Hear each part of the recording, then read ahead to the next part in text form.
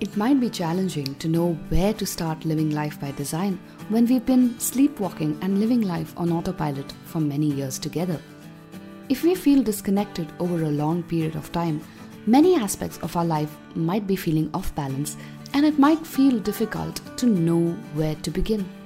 If that's you too, then this episode should give you some ideas on where to get started in living your life by design. Hello and welcome back to a brand new episode on the Own Your Everyday series in the Being Miraculous podcast. I'm your host and self-awareness coach Shweta Shivraman, and today we will be exploring the starting point in our journey towards intentional living. This is episode 2 on the Live by Design theme that we are discussing this month. Last week we spoke about the signs to recognize whether we're living life on autopilot. If the signs indicate you are, the question is, what do you do next? Where do you begin this journey of intentional living? I've lived on autopilot where everything seems to fall apart and found the means to patch my life together and make it whole again, one step at a time. The perspectives are shared from my personal experience and research available today. The first place to start and break the chain of autopilot living is, you already know what I'm going to say, awareness. If you're unaware that you're living life on autopilot, there is no way you can change the pattern. As long as you're unaware, a different way of life is simply out of reach and impossible.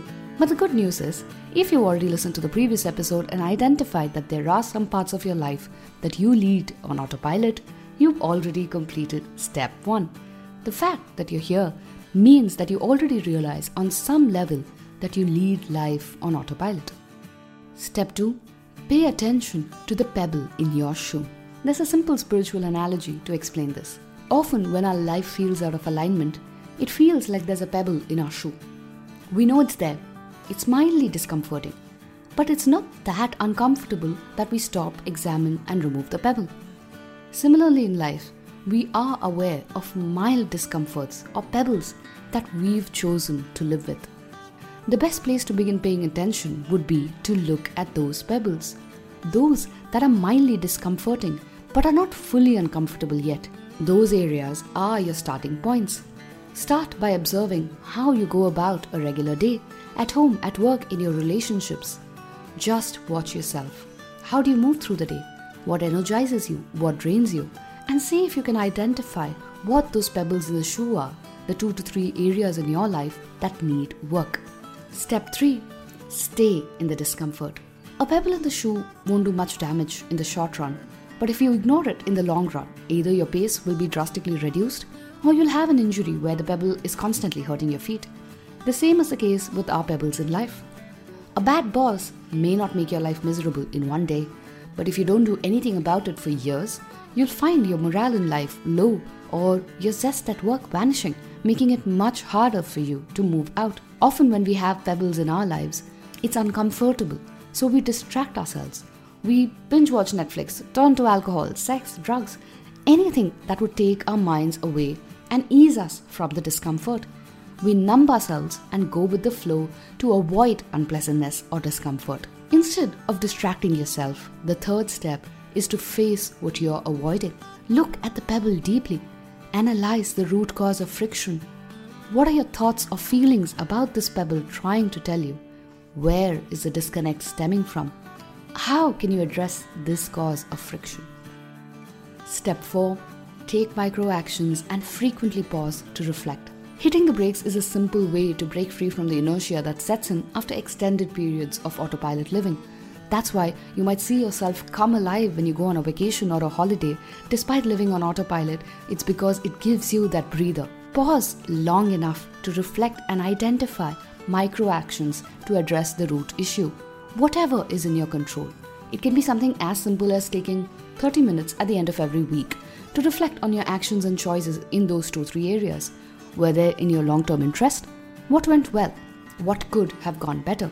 Ask yourself difficult questions and start making deliberate choices about where you spend your time and life energies. 3 questions that I can think of top of the mind is 1. What does your life or the 2 to 3 areas you identified need more of? 2. What can you eliminate or subtract in your life to improve the quality of your life? 3. What are you feeling drawn to spend more time on or engage with? Step 5. Give yourself permission to dream of an alternate way of life. We are often stuck in the same patterns or routines because we think it's not possible to live any other way. We believe that the path we are on is the only path and force ourselves to stick with it no matter how discomforting it is. But what if there is an alternate path? One without all this unnecessary struggle and discomfort.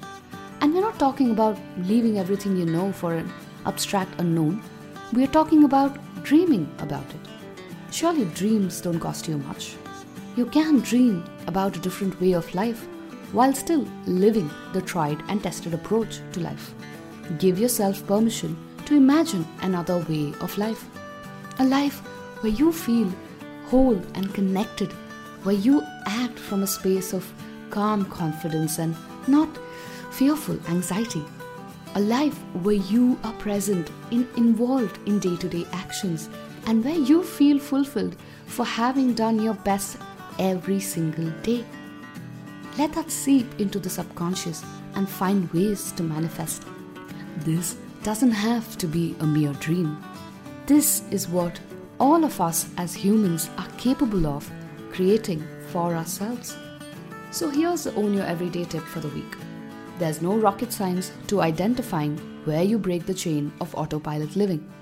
Pay attention to the pebbles in your shoe, determine where the disconnect is stemming from, and go all the way to the root of the problem instead of running away or distracting yourself. Even if you don't get the answers right away, stay with the discomfort and truly pay attention to the thoughts and feelings that don't feel right. The answers will emerge. In next week's episode, we will talk about using this information and intentionally creating the life that we'd like by design. Want more support in the meantime? Book one of my free coaching sessions and let's brainstorm together. Until we meet again, this is Shweta Shivraman signing off, hoping you have a phenomenal week ahead.